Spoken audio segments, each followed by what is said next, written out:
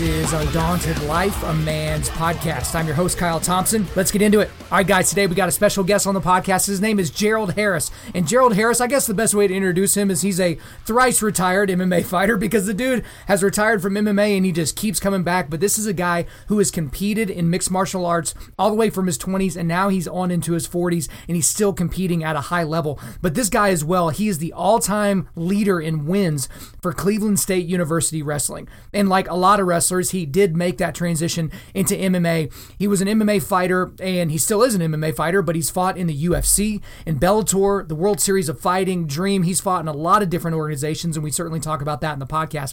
But the dude has 26 wins in MMA. And regardless of the organization that you're in, to get to that level, to have those many wins is incredibly, incredibly impressive. But even beyond that, this is a guy that has had some of the most spectacular knockouts that you will ever see in the history of MMA. So I'm really, really excited to talk about that, and we certainly get into that here in this podcast. And here's the other thing. I'll just give you a little peek behind the curtain here. So this is a guy that he was introduced to me by a friend, and so we got him on the podcast. So this is a guy that's not, doesn't have a whole lot of expectations. He's done a lot of these interviews before. But around the time that we scheduled this interview was right around the time the coronavirus stuff really started to ramp up. So everyone's scared about COVID-19. Everybody's freaking out.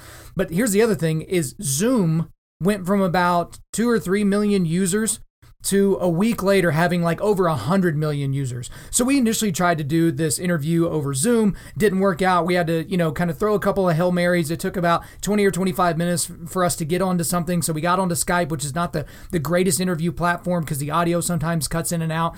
But then right from the beginning, so that was awkward. That was weird. It's like, dang, dude, the guys are going to think we don't know what we're doing and blah, blah, blah. This isn't our fault, yada, yada, yada. And so we moved on from that.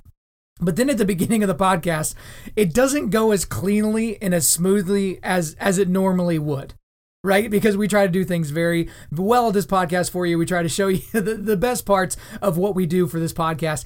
And you know what? I just decided to leave it in there. I could have edited it out and made it all clean and made it all nice, but it didn't start as great as it could have and as clean as it could have. But, that's just kind of the deal. Gerald's like, dude, you should probably leave that in there. And I agree with him. So that's exactly what we're going to do.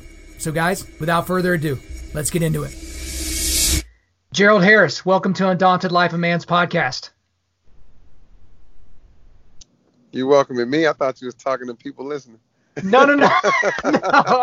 Okay, I should probably leave this in, but this is me welcoming you to my podcast, so feel free to respond. What the heck? Yeah, man, you guys be going like from regular conversation right into radio mode. Be throwing me off a little bit. Hey, that's what we got to do. I try to stay as real as possible, but sometimes it goes that way. So I will ask you again. Are you ready? Yeah, I'm ready. I am now. I was just like, is he talking to me? I am talking to you, so here we go.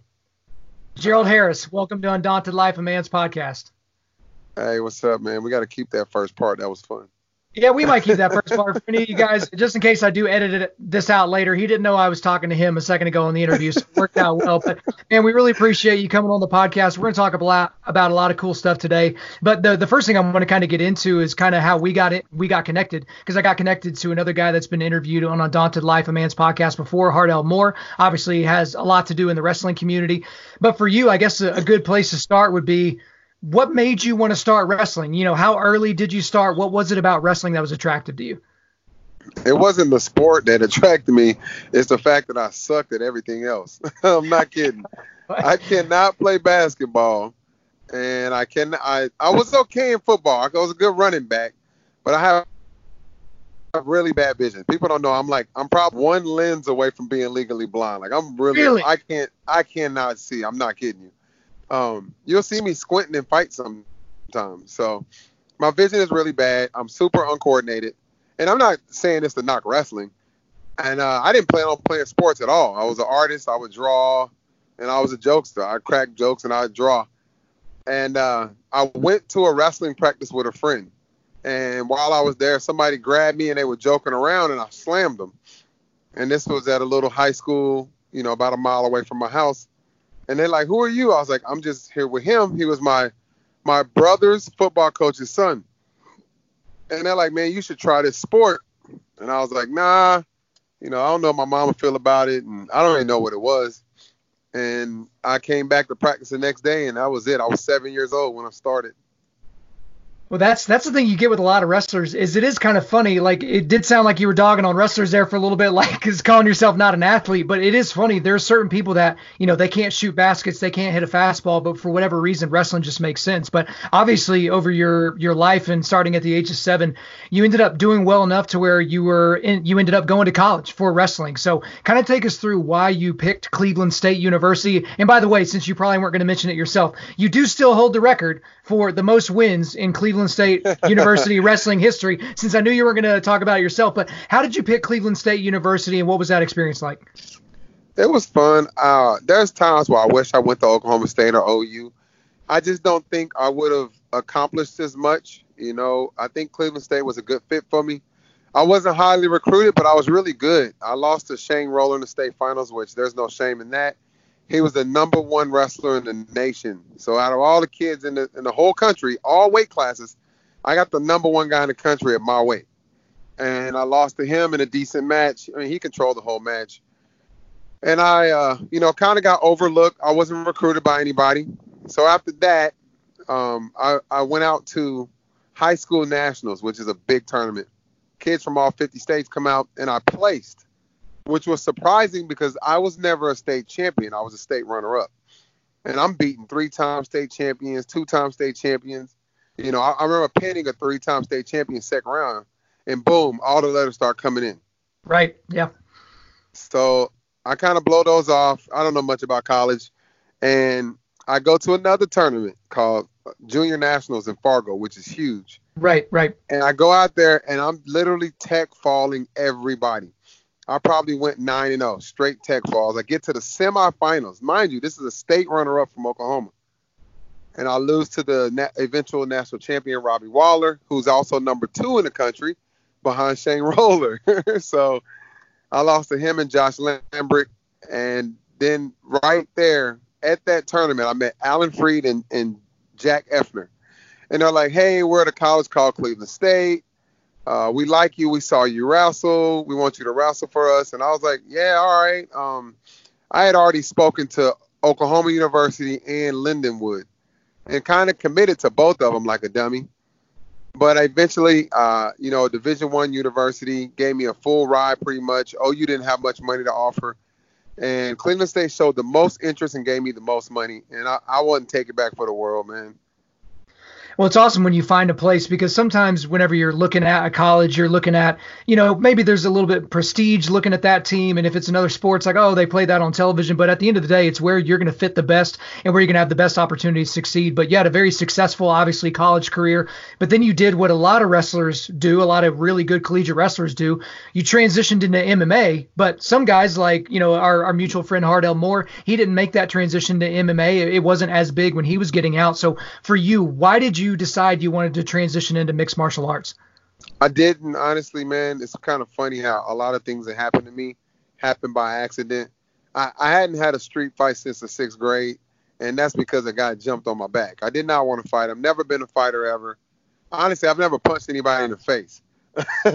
So I was teaching in Florida, making really good money, moved back to Oklahoma, and they didn't accept my certification. So instead of making $40,000 a year, which I was making as a teacher, which was good in Florida, I come to Oklahoma and I'm making $7 an hour, man. And that's bad. Yeah. I mean, I'm making $350 every 2 weeks. It was bad. And my car broke down, didn't have a car. And my friend said, hey, my friend Jason Nicholson, if it wasn't for him, none of this would be possible. He's the one that got me into the sport. He goes, you need, and the car was $600. He knew it was his friend. Little raggedy car, a little raggedy Mustang. Never forget it. He said, you need $600 for the car. I can get you a fight for $600. And I said, no. He said, well, you can do some roofing, but that's going to take you, weeks to get that money. Right. So I'm like, $600? He's like, yeah. I was like, one fight. So I go in there, I fight the dude. The guy hands me the money. He goes, 3 and 3. I said, what is that? He said it was $300 to fight and $300 to win. I said, oh, man, that's some BS. He tricked me. I didn't know if I lost, I got half my money. Right. And so that was it. I was like, I'm done. I got my money. I got my car. Then they called me and said, we'll give you $1,000. I was like, okay, $1,000. Boom. I go fight. I win. I'm in a tournament, man. I'm in a tournament. and I'm going from making $600 to $2,000 for the grand prize, which was a lot back then. Sure, yeah. The championship fight was 1-1. I made $2,000 in one night, and my next fight was against Curtis Stout, UFC veteran. Mind you, I had only been fighting for a few months. I started training in September. I fought UFC veteran Curtis Stout. I think, when was that? Maybe, I don't even know when it was. I have to look it up. You know, he had fought Anderson Silva, Phil Baroni. He fought some badasses in the UFC. And I didn't even really know what the UFC was back then, you know. And I knocked him out another $2,000. So I'm like, man, I got to do this. I quit teaching. I start training. And I get a phone call. I'm 6-0. And it's from the IFL. You know, remember back then the IFL, the team fighting? Of course, yeah. And they go, hey, we got this Brazilian guy. His opponent backed out at the last minute. They said 185. We'll give you $10,000 and $10,000 a fight. I said, you'll give me what? The Fabio Leopoldo fight paid $10,000 plus $10,000 to win. Unfortunately, I lost by decision, which I shouldn't have lost. I beat the hell out that dude. And that was it. I mean, 10-10, I was like, oh, this sport is amazing, you know? It kind of sucks. That was 16 years ago, and the pay is about the same or even worse. About the same, yeah. Yeah. But, yeah, that's how I got into it, basically just a way to feed my family. And, you know, I started training in 2006, and by 2 years later, I was in the Ultimate Fighter. Actually, a year later, I was on the show. They started filming in February of 2018. And within 3.5 years, I was in the UFC. You know, well, 3 knockout wins. Well, that's one of the amazing things about guys that come. You get these guys that just come out of nowhere, because most guys don't start their career at the UFC. Just about nobody does that. But yeah, you were part of the Ultimate Fighter 7, which was one of my favorite Ultimate Fighters ever, because it was Forrest Griffin and Rampage Jackson. Yeah, and we fought to get in the house. Right, exactly. And you fought to get in the house. The other thing that I loved about it is I loved Forrest, and at the time I hated Rampage because he knocked out my boy Chuck Liddell. I'm like, screw Rampage. I don't want to. But then Rampage was so entertaining to watch on the show. But I want you to kind of take us through the process of what it was like getting on the show. What was it like training under Rampage and his coaches? And then also, what was it like eventually having to watch those two dudes throw down Forrest Griffin and Rampage Jackson after the show was over? Well, it was cool because I started training in 2006. I wasn't really training. I was in my garage. I wasn't rolling, no jiu-jitsu, nothing. I was in my garage punching a bag, and I was pushing sleds at this guy's gym. Old guy named Wes. He's a football coach. So my only MMA coach was my high school wrestling coach, where I was helping out with the team, and a football coach. No boxing coach, no grappling coach. So literally a year later, I'm on the Ultimate Fighter. Ed Herman gets me on with a phone call. I'm a janitor at my apartments because it helped me save money on my rent. I packed my whole family up. I'm like, I made it. I'm in the UFC. I packed my whole family up, man. And I take them to my mama's house because I'm like, yo, I'm about to be on this TV show for 8 weeks, 6 to 8 weeks. Y'all stay here while I'm gone. You know, I couldn't afford to pay for them while I was gone. So I drop everything. I get to the show. I get on. And I pull up to the venue. I'm like, oh my God, this is like unreal. You know how Dana say, do you want to be a fighter? And yep. We pull up. It's a van next to us, man. We like, what are those dudes doing here? We didn't catch on to it. There's some guys that knew.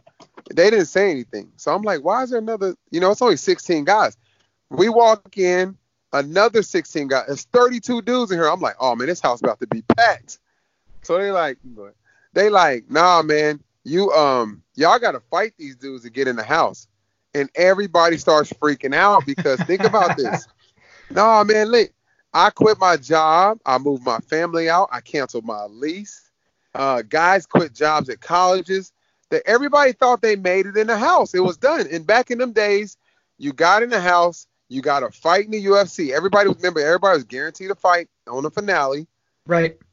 So it was okay to quit your job, you know. It's finally time to be a full-time fighter. I win that fight.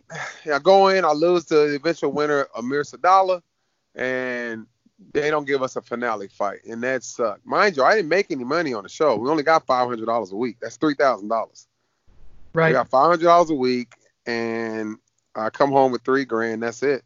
I didn't get any money for my fight. And it was just, man, it was a depressing time, man. So from 2008, after I filmed that show, I promised Joe Silva I'd make it back in the UFC, and he told me no. He literally told me anybody that loses on the show is not going to make it in the UFC. Wow. Which he was extremely wrong about. Look at Matt Brown and look at other guys that didn't win the show and still. Anyway, and long story short, I had a prank call on Dana White about 2 years later in 2009, actually at the end of 2009, and that's kind of opened the doors and put my name in his ear, and boom, he got me a fight like 10 days later. Now wait a minute, Gerald. You can't just glaze over that story. That's a great story. So, because you just about literally tricked yourself into the UFC. So you got to tell my listeners how you made it by getting into the UFC with the prank call. My last official loss wasn't Amir Sadala because that was an exhibition. My last loss was I lost 2 fights in a row. I was 6-0. I lost to Leopoldo and Benji Radach. Yeah, that was just a horrible fight for me. I wasn't ready for Benji Radach. Benji Radach was a UFC veteran, badass, knockout artist. He TKO'd me. He didn't knock me out. He knocked me down, and I didn't even know how to get up. So, I hadn't really sparred or anything. So anyway, I was 6-2, and then I go on like a 9-fight knockout streak. I think I had 1 decision and 8 knockouts. And so I called Joe Silva. I'm like, yo, Joe, I'll take a fight on 5-second notice. And Joe's like, nah, man, keep winning fights. I was like, Joe, I got 8 knockouts, dude. Like, come on, man.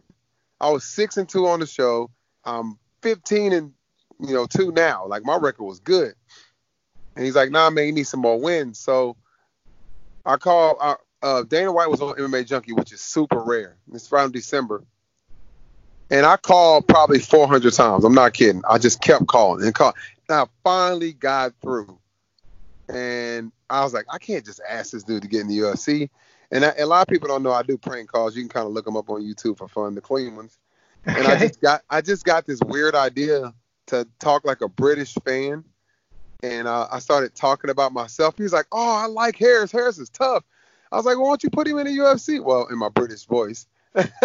And he's like, you know what? I like that. I said, well, we're talking to him right now. I switched my voice on him. And the whole studio went nuts. They was like, oh, like, it was pretty funny. And boom, he called me 5 days later, said, you want to take this fight? And I said, hell yeah. And I fought John Salter on 11-day notice. Yeah, and you won. You won by TKO, and that's kind of one of those deals where Dana says it all the time. It's like, if we open the door for you, you better walk in. And that's the thing with the UFC is like, you may not get a whole lot of chances, but you obviously went into the UFC. You had a good career in the UFC. But I want to talk about a couple of things that you did in the UFC, because way back at UFC 116, back in 2010, you pulled off one of the biggest slam knockouts in MMA history. And then you actually did it again back in 2017 against Matt McKeon. Yeah. But David Branch is a real dude. I mean, there are some, if you're in the UFC, you're a real fighter, but David Branch is a really bad dude.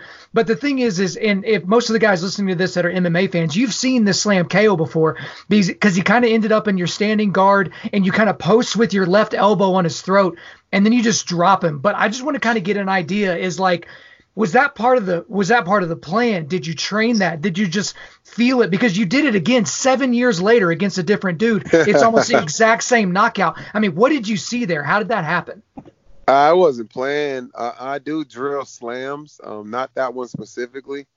From the beginning of my career, I was always picking people up and throwing them down as hard as I could.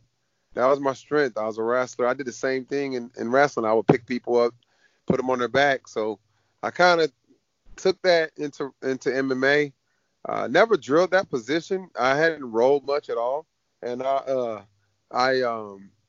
don't know. It just happened. I knew if I put that forearm on that neck, that'll put him down. You know what I'm saying? I didn't know exactly what was going to happen. That was the first time I actually got one that clean. I mean, he was asleep. I hated that fight because he was so good. He was a black belt in jiu-jitsu under Renzo Gracie. Mind you, Renzo Gracie cornered my first loss against Fabio Leopoldo. So I'm like, oh, my God, not this guy again. But by that time, I had some good boxing. I had a new boxing coach. I had a real trainer. I had a wrestling coach, jiu-jitsu coach. I was a real fighter when I got in the UFC. But mind you, I had only been training for 3 years. You know what I'm saying? Right. And, I mean, I didn't look for the knockout. I just knew he would have trouble taking me down, and I had hands. I was like, if he gets me down, I'm in trouble. You know what I mean? So I was like, this guy's used to everybody he fought. He just bullied them. That his weakness was wrestling. He was athletic, but so was I. So I think I surprised him with my takedown defense and my heavy hands. I caught him with some good shots. well, that's the thing with, you see this with a really good jiu-jitsu practitioners is there a lot of times it's like, well, if they get the fight on the ground, you're in a lot of trouble. But if you can't get the fight to the ground, then we're in Tyron Woodley, Damian Maia territory at that point where you shoot 40 takedowns and you get none of them. And it ends up being one of the worst fights in UFC history. But the interesting thing about that knockout of David Branch, but also several of your other knockouts, is you will knock a guy out, but then you actually will not follow up with punches. And you might see, Machida's done that a couple of times. You see some guys do it randomly, but it's happened to you a lot where you see the guys knocked out and you don't follow up with punches. How do you have that much restraint in a moment like that where even the referee tells you in the back, hey, you don't stop until I pull you off? The coaches are like, hey, man, don't stop until the ref pulls you off. I mean, how do you have that restraint in those moments? I don't know. It might be a wrestling habit because when you pin people in wrestling, it's over. So you put somebody in a move and the referee goes, bam, it's over. And it just seems like when you knock people out, you can tell sometimes, I'm always in a pretty dominant position, so if I hit you and you go out, like when I hit, God, what's his name? I hit Curtis Stout with a hammer fist. Oh my God. He just stared into the sky. I hit him with a hammer fist. Wham! He was out. I never knocked anybody out before, but I knew he was out, and I just jumped up and walked off. I didn't have to hit him anymore. It was pretty crazy. It was just something that was embedded in me from wrestling. Once you pin somebody, it's over. Now I'll tell you this: the one time I hit somebody after I knock them out, they woke up and kicked my ass. The guy from Bellator, damn Russian, I knocked him out cold. And a lot of people don't know that if you knock someone out, you can wake them up. Like if someone is asleep, dead sleep, and you slap the hell out of them, you can't knock somebody out that sleep. You literally wake them up, And I knocked this guy out from Bellator. He was 28-2. He was a badass Russian. And I freaking followed up with punches and woke him up. And he freaking kicked my butt. But, yeah, that's what I get for getting greedy, man. That is what you get. Well, that is interesting. I'm always kind of wondering what's going on through a fighter's brain whenever they have that moment. So you've had a lot of fights. You've had a lot of wins to date, whether it was a win or a loss. I don't really care. Who was the toughest guy that you faced? And you can take the word toughest to mean whatever you want. Who was your toughest opponent of your career? The hardest hitter was Josh Berkman. He hit me the hardest. God, he hit me so hard. I don't know, man. I'll tell you the best fighter I ever faced was Jorge Santiago. That's the best I ever felt in a fight. I was so prepared for that fight. And you won. And I mean, I fought the hell out. I fought him with a broke hand. I broke my hand in the first round. Really? So I had to rely heavy on the wrestling. I had no intentions on wrestling, but people don't understand. You're locked in the cage for 15 minutes with one hand against Jorge Santiago. Yeah, I got to wrestle. What am I going to try to kickbox with him? No, he's going to kill me. So, yeah, he was the toughest fight I ever had. Just mentally, I was terrified of him. I was literally scared of that dude. And we even trained together. He beat the crap out of me in training. And I was like, man, this is not going to go well. So I just amped my cardio up. I worked on my footwork, and I beat him. And I think he was surprised. Yeah, that's one of those things is you can't take anyone lightly, especially in any organization, because you fought for the UFC, for Bellator, World Series of Fighting, Dream. You fought for them all. But the thing is you don't get to those places and be terrible. You might be green. You might have some things you need to work on. But, I mean, all these dudes are bad dudes. But another guy that you fought that ended up becoming a champion is Rafael Lovato Jr., another Oklahoman. And you stepped in as a last-minute replacement to fight Rafael Lovato Jr.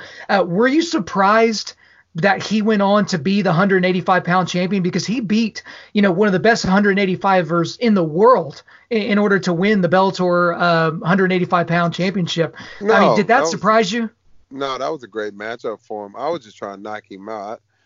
Man, people are saying I was on the couch. Like, I was chilling. I had no intention on ever fighting again. They gave me a great offer financially. And I knew that it'd be an interesting fight. People would get excited for it, and they did. And then Fedor was on the card. How do you pass that up? Sure. Yeah. So I jump in there, and no offense to Rafael Lovato, but he's probably most likely not going to knock you out. So I don't think I would have took that same fight against Douglas Lima. You know what I'm saying? So Right. Right. there's a different type of danger with Lovato. I'm like, okay, I actually have a chance to go in here and try to knock this dude out before he takes me down and taps me out when I'm tired. Now, with a Lima, that'd be dangerous. I mean, that's brain damage. You saw what he did to Michael Venom Page. Oh man, that's one of my favorite knockouts ever because I cannot Yeah. stand I Michael mean, Venom Page. no offense to Lovato, but he's just not a knockout artist, you know? That's like saying, do you want to fight Anthony Johnson or do you want to fight God, what's his name from Anybody else? No, Anybody yeah, else really. other than Rumble? No, Yeah. what's the guy named from Jake Shields? Come on, Oh, man. sure. Yeah, There's yeah. a big difference. Same weight class. They both wear 170. I'd rather fight Jake Shields. You know what I'm saying? Yeah, you and everybody else.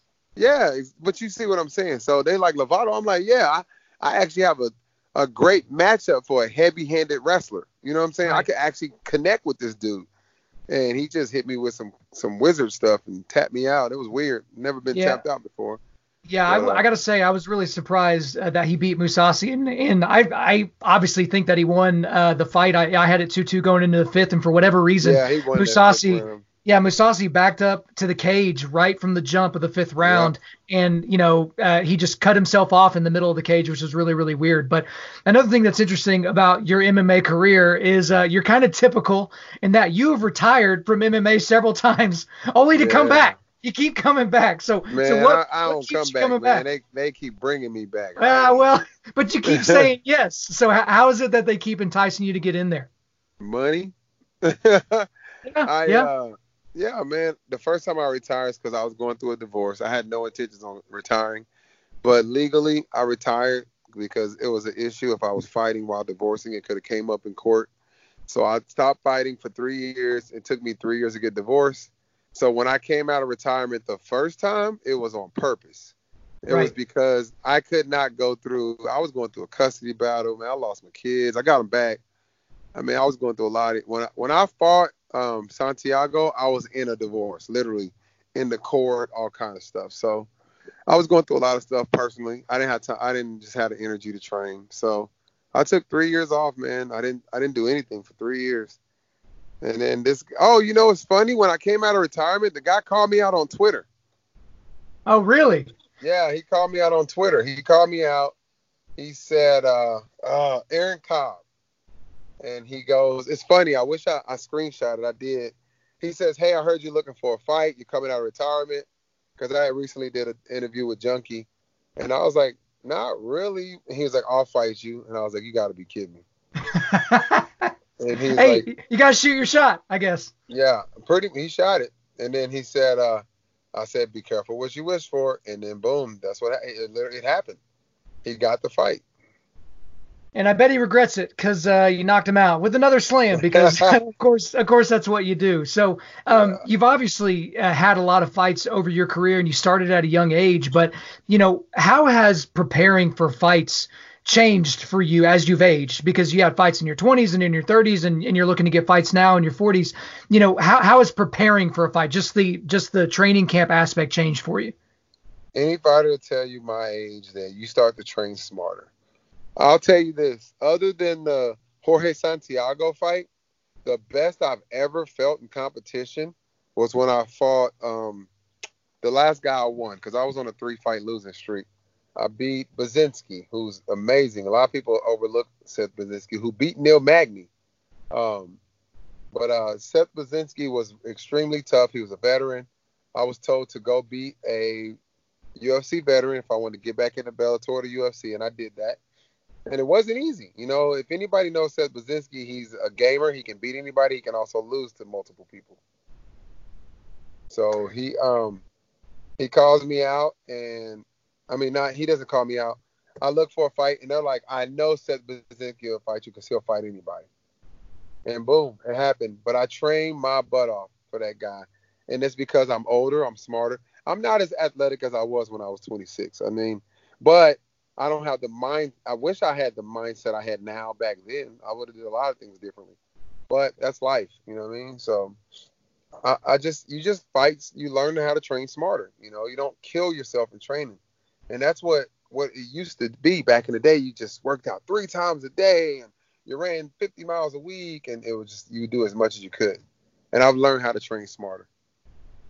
Well, that's awesome. And the thing about that, we talk about a lot on Andante. We talk about spiritual, mental, and physical resilience. And with physical resilience, as you age, the ability to bounce back does get a little bit tougher. But I do want to transition a little bit here into a personal story that I'm just interested to hear kind of how this all went down. But obviously, if anybody knows anything about your story, they know that your brother actually died in a car accident. And after he died in a car accident, a week later, you fought. You went in and you knocked a guy out in the first round. And just, I mean, there's so many people that are just thinking about their brother right now. And the thought of, getting back to work, if they work at an accounting firm, would be tough, much less stepping into a steel cage to fight another human being. But when we as human beings feel, extreme loss or even extreme highs, it can kind of lead us to be very introspective, especially on spiritual issues when we lose somebody.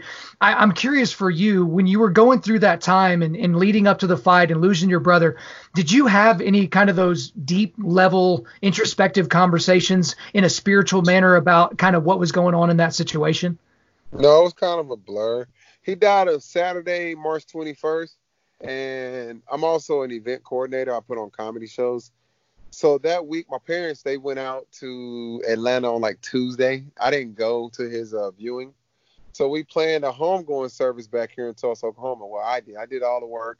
I found a church. I got the food together. I got everything set up. So I worked on the funeral while getting ready for the fight. And I did that because I knew my mom didn't want to do it. You know what I mean? So I don't know. It's kind of a blur. I didn't cry till after the fight. So I kind of broke down after the fight.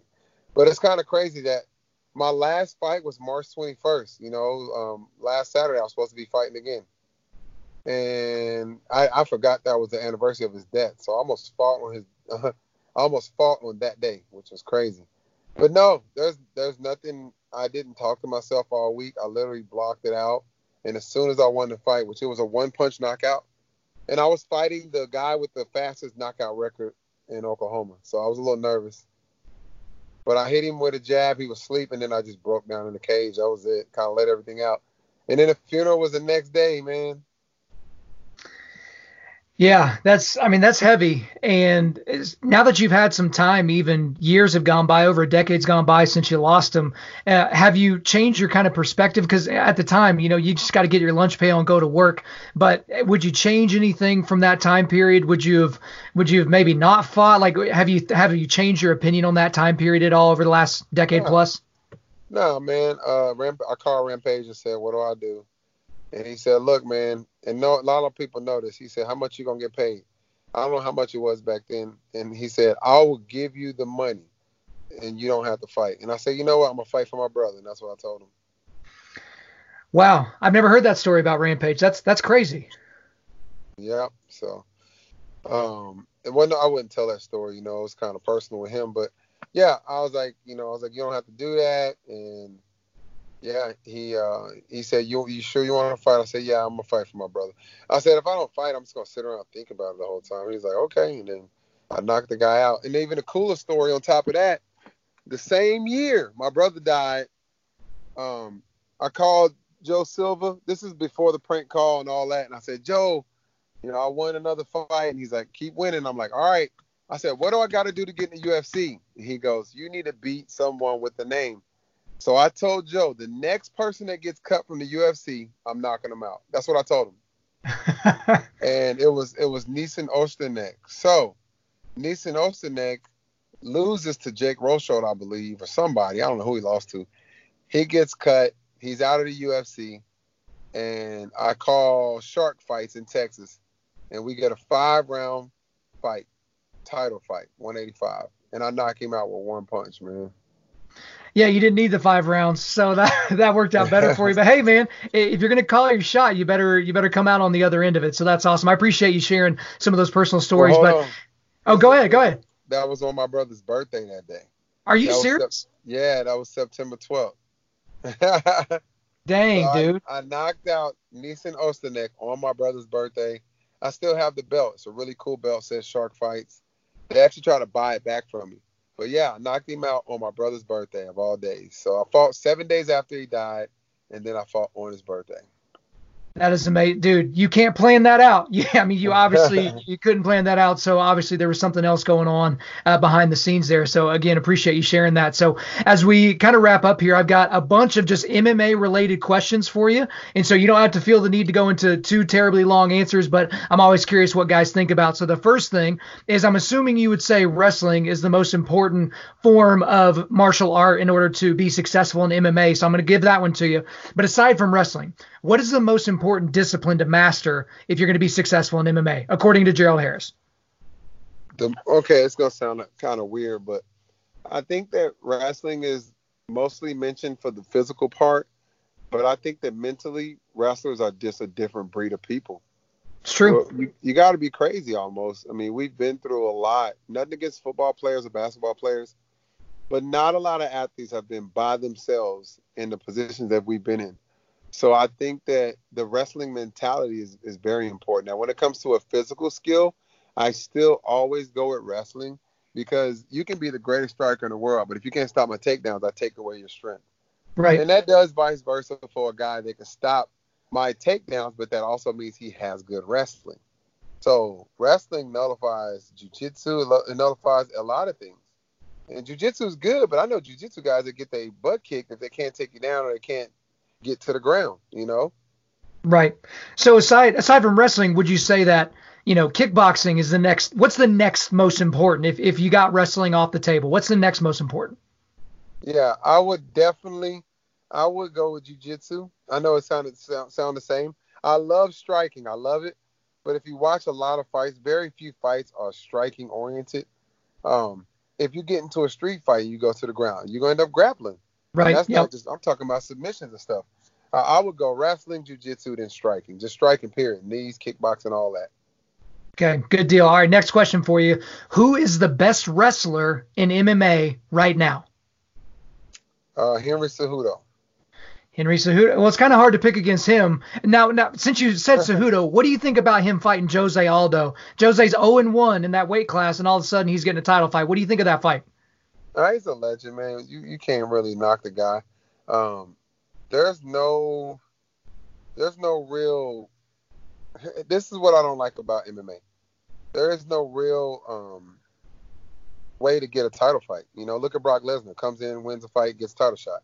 Right. It's based on popularity. There's a lot of factors that play into getting a title fight that we don't know. So I wish that there was a clear path to it. You understand what I'm saying? Right. It would be easier if it was like a bracket, like a state wrestling tournament or something like that. But yep, there's a whole lot of other things that are factored in. So next question for you. Who is your favorite fighter of all time? Oh gosh, MMA? MMA, gotta go MMA. Okay. If I had to go with one fighter, I'd go with Anderson Silva. He just changed the game, man.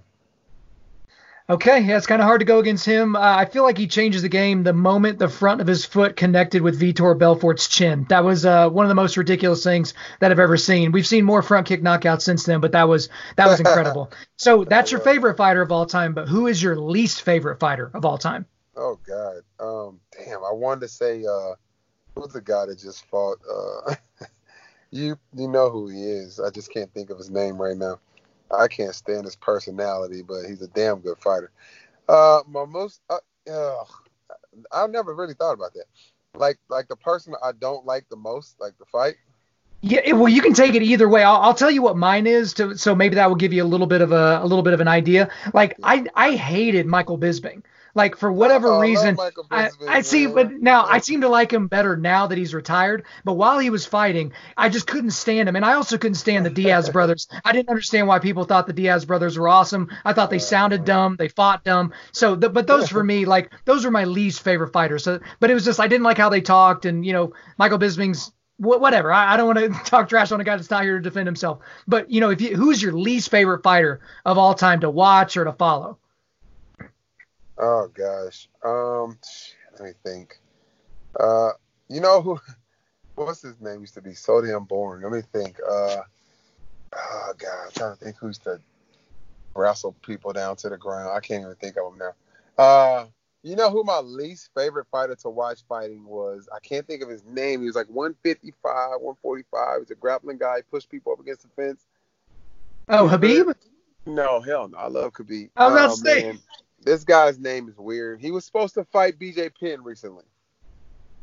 Oh, I know, man. There are people screaming at both of us right now because neither one of us can remember the dude's name. I can't think of his name. You know what? Gerald, we'll come back to that question. Maybe it'll hit both of us by then. So the next question here: who is the most underrated fighter ever?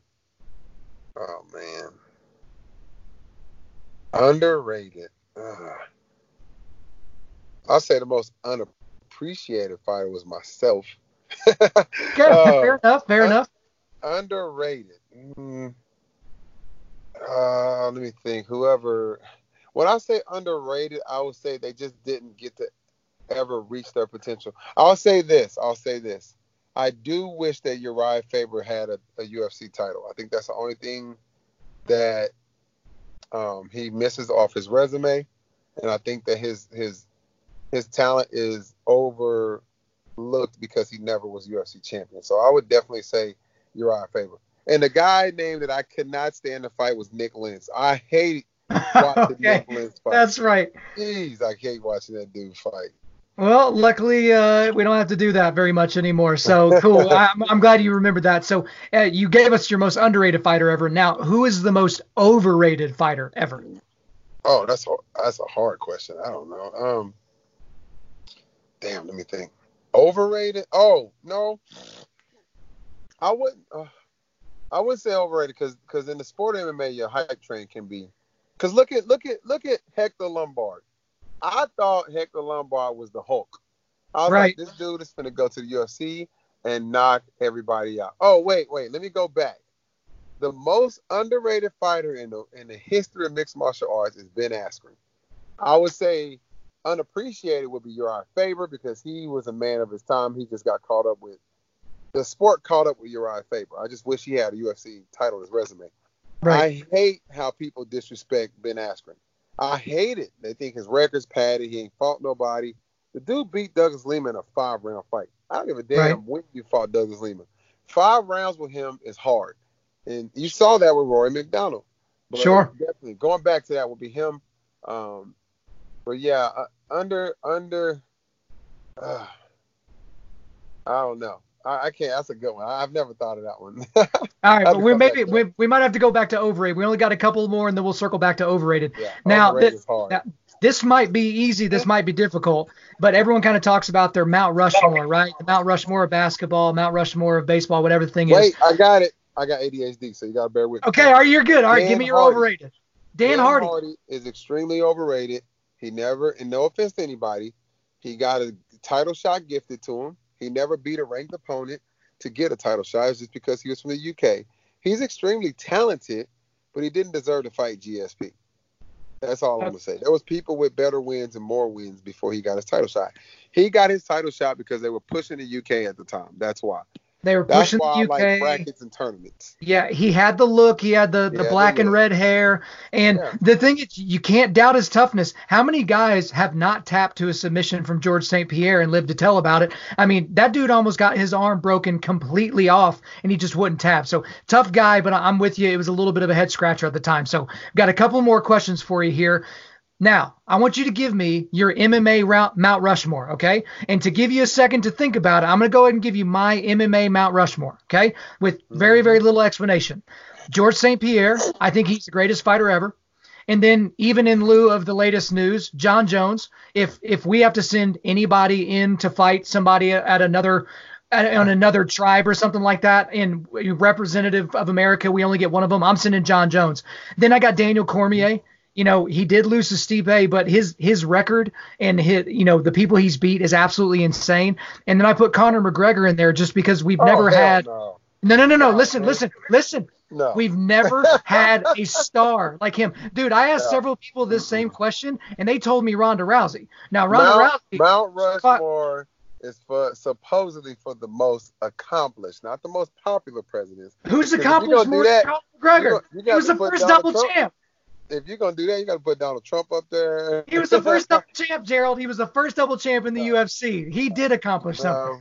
No, he's all right, not. now, hey, you don't have to put him on Mount Rushmore, but I got GSP, John Jones, DC, and McGregor. Give me yours. Yeah, you got 3 on yours. I'm not hating on McGregor. I love McGregor. I think he's amazing what he's done, but he hasn't done enough to be on Mount Rushmore. And all those guys you named have hella resumes, like crazy resumes. Anyway, I probably definitely go with you just forgot all about Horace Gracie, huh? Well, no, I didn't forget him, but I just know that Horace Gracie in his prime gets mauled by GSP in his prime. So, it's kind of one. No, that's not fair because that's like comparing. I know it's not fair. It's not supposed to be fair. Yeah, whatever. That's like comparing a running back from the 50s to a running back in 2020. Hey, I'm not hating on him, but he's not on my list. 50 years from now, there's going to be a John Jones guy doing backflips off the cage. So I'm going with Horace Gracie. That's going to be one for sure. I wouldn't put okay, I'm going to do not active fighters. Okay. Right? I mean, yeah. So, because I would obviously put DC and John Jones in there too, but I would go with Horace Gracie's one. As bad as I want to put BJ Penn on there, I can't. You definitely got to put GSP on there. Right. And this is I wish I could put Ken Shamrock. I just can't. He hasn't done enough. Right. So those 2 would be my old schools. Okay, I'm going to go with people that retired. I'm just going to go here. I'm going to go with Gracie, GSP, BJ Penn, because of what he accomplished. And my 4th one would be, somebody that's retired. Oh, you know what? Randy Couture, man. Randy Couture. That'll be my retired ones. Now, if you go for now, I can't. You throwing in John Jones, Cormier. I mean, you throwing in McGregor in the conversation. You got, if Nunez keeps whooping ass, I mean, no, I'm taking the easy way out and taking retired fighters. Okay, that is the easy way out. I didn't figure you would do that. But, hey, it is what it is. We only got one question left, and you kind of knew where this was going. Last question of the day. Who is the GOAT? The greatest of all time to me is, and this is why I say it, not just because he was the first. The reason why I say that Horace Gracie was the greatest of all time is because of what he did when the sport first started. It's almost like Muhammad Ali. I feel like Muhammad Ali is the greatest fighter of all time because on top of him being a great athlete and of his time, the best that he could do at his time, he was fighting oppression. The man went to prison for not going to war. I feel like Horace Gracie went into a sport with no rules, no weight classes, no time limits. We couldn't do that now. And these fighters are, like I said, you can't compare football players from the 50s to football players now that they're just a different breed. These guys, look at Francis Ngannou. I mean, come on, man. That wasn't happening in 1993. You know what I mean? No. So imagine no weight classes. You want to see Francis Ngannou fight Henry Cejudo? You know what I'm saying? Like, come on. So the sport has evolved. The sport has evolved so well that you have to have weight classes. You have to have time limits. Who wants to get punched in the balls by Francis Ngannou? You got to have rules. You know what I'm saying? So, drug testing. There was no drug test back then. Yo, he was fighting people. It was damn near like a street fight with a bunch of people watching and a referee. That's true. So That's true. Now, I gotta go with Hoist, man. Now, Gerald, you've made a lot of good points. You've made some compelling arguments. But he's not going on my Mount Rushmore. He's not making it on my Mount Rushmore, but he is a good dude. What about Matt? Which one? Twin.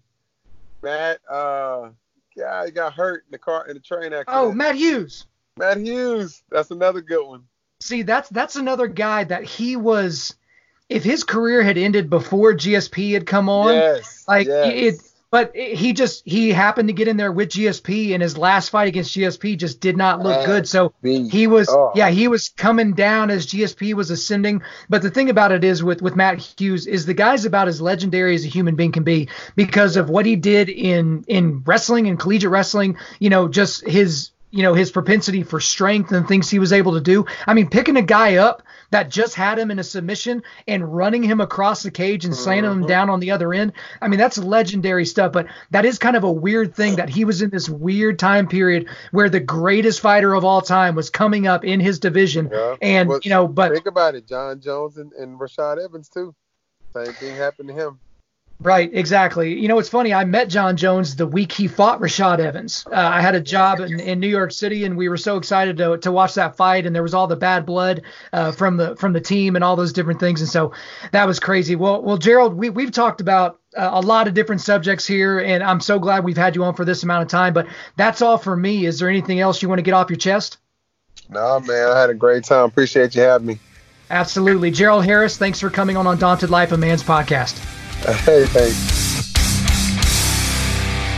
There you go, guys. I hope you enjoyed the interview. Before we let you go, we are going to do a quick resilience boost. As you know by now, we are a men's ministry, and our mission is cultivating manly resilience. Specifically, we do that by providing content that forges spiritual, mental, and physical toughness. So for you today, I've got one video, and it's the only video you need. It is a video of the top 5 Gerald Harris knockouts, so do enjoy that. All right, guys, thanks so much for listening to the podcast. We certainly appreciate it. If you would, please subscribe on Apple Podcasts, iTunes, Spotify, Google Podcasts, or Stitcher, and refer your friends to listen and share this on social media.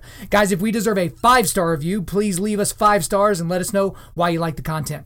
I'm currently booking speaking engagements for the entirety of 2020, so if you want me to come speak at your men's event, on your team, or whatever, just hit me up, info@undaunted.life. Again, that's info@undaunted.life. The website is www.undaunted.life. You can follow us on Instagram and Twitter @undauntedlife or facebook.com/undauntedlife. Check out our free devotionals on the YouVersion Bible app. Just search Undaunted Life under plans. And as always, we want to thank the band August Burns Red for allowing us to use their entire music library for our content.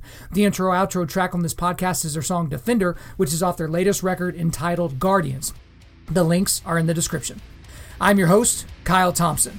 Remember, keep cultivating manly resilience, keep forging spiritual, mental, and physical toughness, keep seeking the Lion of Judah.